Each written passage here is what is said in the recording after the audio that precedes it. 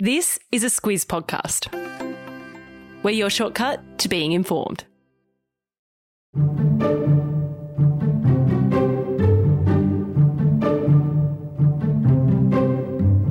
Australia lost both Judith Durham and Olivia Newton-John within 1 week. Both giants of Australian music. Depending on your age, your taste in music, your parents' or even your grandparents' taste in music, you may be more familiar with one or the other of these women. They had very different styles, but both left a huge mark. In this Squiz Shortcut, we explain why. Squiz Shortcuts is the backstory to the big news stories. I'm Kate Watson. And I'm Claire Kimball. Let's start with talking about the times and the music scene that enabled the careers of Judith Durham and Olivia Newton-John. We're going back to a time in Australia, Claire, in the 1950s and 60s. We were just past World War II. It was a period when the great Australian dream was to own a home, a Holden, if you were doing well, the latest Victor lawnmower and a Sunbeam Mix Master. They were simpler times, I think. The Menzies government came into power in 1949 and stayed there until 1966. Can you imagine, Claire? Yeah, I really can't. No. And whilst the political scene was reasonably stable, there was big social change happening. Things like television, for example, started broadcasting in 1956 and music was at the forefront of those changes. Rock and roll really entered the fray. The blues, jazz music, we're talking about the era of Elvis. And then a bit later, Claire, the Beatles, of course. We know Australia can at times lag behind the US and the UK when it comes to trends. This was no different until the Beatles toured in Australia. Yeah, that was in 1964 and it was a direct result of the Beatles and their tour of Australia that inspired some of our homegrown talent to take themselves overseas to seek success in the UK and the US. It was kind of this dream of cracking the big time, wasn't it? Yeah, really was. And it was a dream shared by both the Seekers, of which Judith Durham was the lead singer, and of Olivia Newton-John. And here we are. And it's a short opening segment, but we thought it was important just to set the scene, just to give you an understanding of what was going on in the lead up to the huge careers that both these women had. Let's get in now, first of all, to the life of Judith Durham. Before we get into her specifically, Claire, you can't talk about Judith Durham without talking about the Seekers. What they achieved was groundbreaking for an Aussie band. They were the first to be majorly successful in both the UK and the American markets. They were a supergroup and their best known configuration was the one that achieved that right at the start. And on that was Judith Durham on vocals, piano and, importantly, the tambourine. Yep, the rest of the group were made up of Athol Guy. He was on the double bass and the vocals. You don't see many double basses in music anymore. Keith Potger played guitar, the banjo and vocals, and Bruce Woodley was on the guitar, the mandolin, banjo and vocals. The key thing to note here is that they were all on vocals. Yeah, and that was their style, really beautiful harmonies. And it was Judith's angelic and really pure voice that was their trademark. She was just a beautiful singer. As a side note, when the Seekers originally formed, there wasn't, as they called them, a girl singer. The lead vocalist was a bloke named Ken Ray. He left the group to get married with his place taken by, of course, Judith Durham. And she was an established jazz singer. At the start, she only sang with the Seekers when she wasn't performing in local jazz clubs in Melbourne. But the group grew quite a following and Durham's music connections got them a local recording contract. Their debut single was, if you can believe it, Waltzing Matilda, and it hit number 74 on the national charts in November 1964. Waltzing Matilda, hey? A classic, an absolute classic. During that time, they took a 12-month contract as the onboard entertainment on a cruise ship called the Fair Sky. That's what took them to the UK. And the intention was that they would return to Australia, but things started to happen for them there.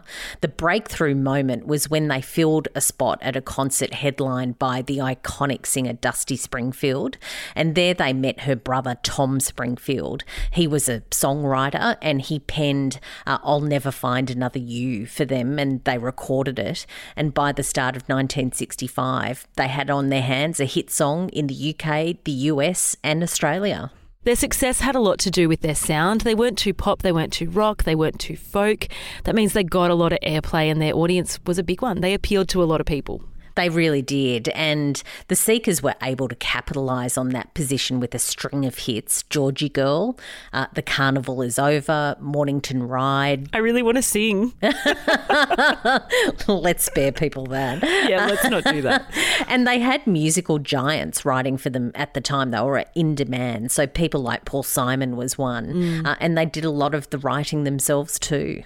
I was reminiscing about Judith Durham on the ferry on the way to work the other day, and I put on the song I Am Australian. Everyone listening really would know it, I think, the song We Are One, but We Are Many. It's called I Am Australian. It was written by Bruce Woodley from The Seekers with Dobe Newton in 1987. Yeah, and it became a song that was strongly linked to the Seekers. And it was in 1997 that it became better known when it was recorded by Durham. Yeah. Also Russell Hitchcock from Air Supply and Yothu Yindi's Mandawoo Unipingu. Yeah, my recommendation is them performing it at the AFL Grand Final in 1994, an iconic moment. As for Durham herself, Claire, she once said that she never dreamed of being a pop star. She wanted to be singing on stage and playing piano. She never thought she'd be writing songs. But the quote goes, once things got underway, all the rest unfolded. And isn't it amazing just where life can go? And at the core was a very close relationship between the members of the Seekers. She called them her brothers. She said that she knew that she was lucky that they were with her and that everything that they did together, they remained very close. Yeah, that's not to say there weren't tricky times. In 1968, she announced that she was leaving the Seekers to pursue a solo career, and the group, well, it disbanded. Yeah, and probably the notable success story of that time was Keith Potker, who formed the New Seekers, and they had a huge success with the song I'd Like to Teach the World to Sing in Perfect Harmony. Coca-Cola picked it up to be one of the most recognisable ad campaigns of the 20th century, and any Mad Men fan would tell you that. I'm just started watching Mad Men, Claire. I'm way behind the times, just started watching it. But I do know what you're talking about. Things were never really the same when they brought in other female singers to replace Durham. So over the years, she sort of started to get back with the band, especially on their reunion tours. Yeah, she did, but she had her own personal struggles too. She lost her beloved husband, Ron Edgeworth. He died of motor neurone disease in 1994.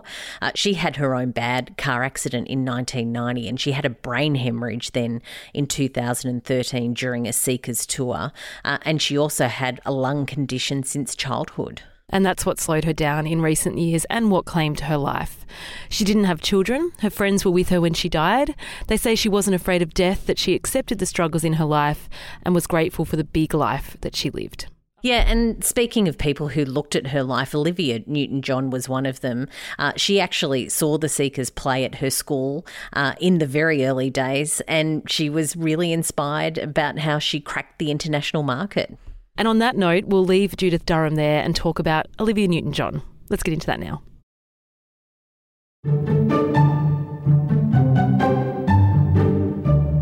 Claire, to say there's been an outpouring of emotion following the news that Olivia Newton-John had died is an understatement. She was a beloved Australian. She holds a very special place in so many people's lives. Let's start at the beginning, though. She was born in the UK. What? I know you were shocked to learn that. And look, she was an Aussie, and let's not dilute that at all. Absolutely. But she was born in Cambridge.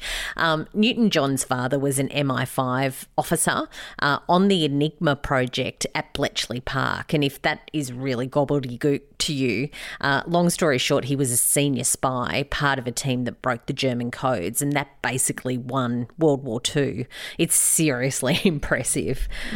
Also impressive, he was said to have taken Rudolf Hess into custody. He was the deputy leader of the Nazi Party. So there's your mini shortcut on Olivia Newton-John's dad. And there's more. Let's go back another generation. Her maternal grandfather was Max Born, a Nobel Prize-winning physicist. Question is, how did she end up to be in Australia? Well, after the war, her father moved the family to Australia. He took up the position as a professor of German and also the Master of Ormond College, which is at the University of Melbourne. At that time, Olivia was just 6 years old. She was a keen and talented singer as a girl and a teenager always. In 1965, she won a talent contest on the television program Sing, Sing, Sing. And the prize was a trip to the United Kingdom. She was reluctant to go. She was 18 years old and she had a boyfriend, but her mother pushed her to broaden her horizons, so off she went. By the way, her boyfriend at the time was Ian Turpie, who was an entertainer, and he went on to host The New Price is Right, and people of a certain age will know exactly what I'm talking about. I don't really know what you're talking about. Do I need to know? We can move on. No, just move on. Okay. It's a Small World, which was Olivia Newton-John's mum's point. She battled it out on the music scene in London and had good success there. She even represented the UK at Eurovision, competing against ABBA, who won with Waterloo. That's a whole other story. But as we've alluded to, she really wanted to crack the US market, and that happened in 1973 with the song Let Me Be There. It's a country song. Yeah, and it earned her a Grammy for Best Country Female, which wasn't bad for an Aussie based in the UK. And she doubled down with songs like If You Love Me, Let Me Know, and then I Honestly Love You became her first pop song to reach number one. And that bridging of pop and country was a big deal at the time. And when she was given the Country Music Association's Female Vocalist of the Year award in 1974, there was quite a bit of debate. Yeah, and she beat Loretta Lynn, Dolly Parton and Anne Murray to claim that award. They're big names. Long story short, it was enough to get her to leave the UK for America, and she was on fire. Kate, I know you'll really like this. Olivia released the albums If You Love Me, Let Me Know and Have You Never Been Mellow within 154 days of each other.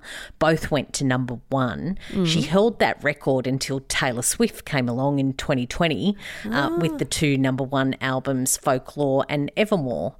They had just 140 days between them. There you go. And the debate will rage as to who is the better artist. I'm not going to take that one on this week. The similarities between them end there, because the thing that changed Olivia's direction was in 1978, she starred in the movie Grease. Surely everyone's seen Grease. Yeah, Grease. Innocent Sandy who fell in love with Danny with some summer lovin'. It's a big movie. It had a huge soundtrack though. And she said that it was nostalgia for her generation. And this is the quote. And then there's the young kids. They're rediscovering it every 10 years or so.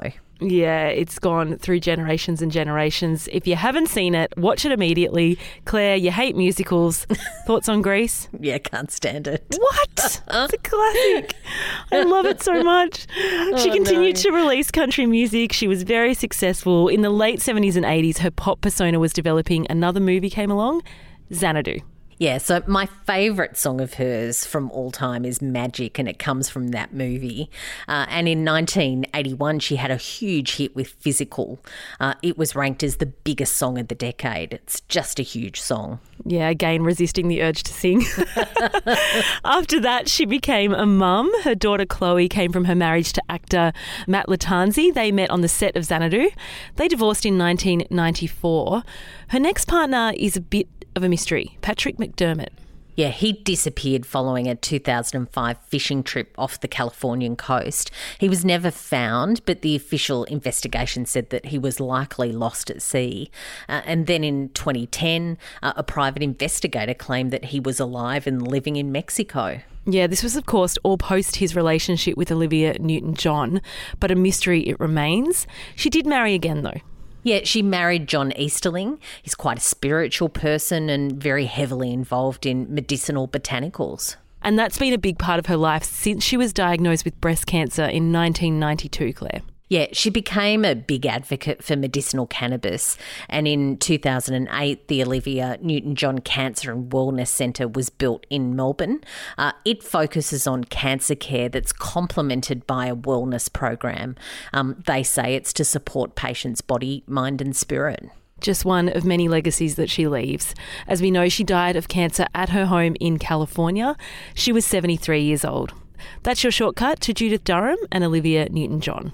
On to our recommendations. Each episode of Squiz Shortcuts, we recommend some further reading, listening or watching. As I said earlier, I've got a link to the AFL Grand Final performance in 1994 by Judith Durham.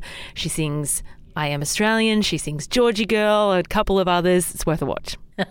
I'll take on ONJ then. As I said, my favourite song of hers is Magic, so I've got a link to that. Get your roller skates out. You're so of the 80s, aren't you? I love it. Thanks so much for listening to this episode of Squiz Shortcuts. As always, if you like what we do, please leave a review on your podcasting app. We'll be back next week.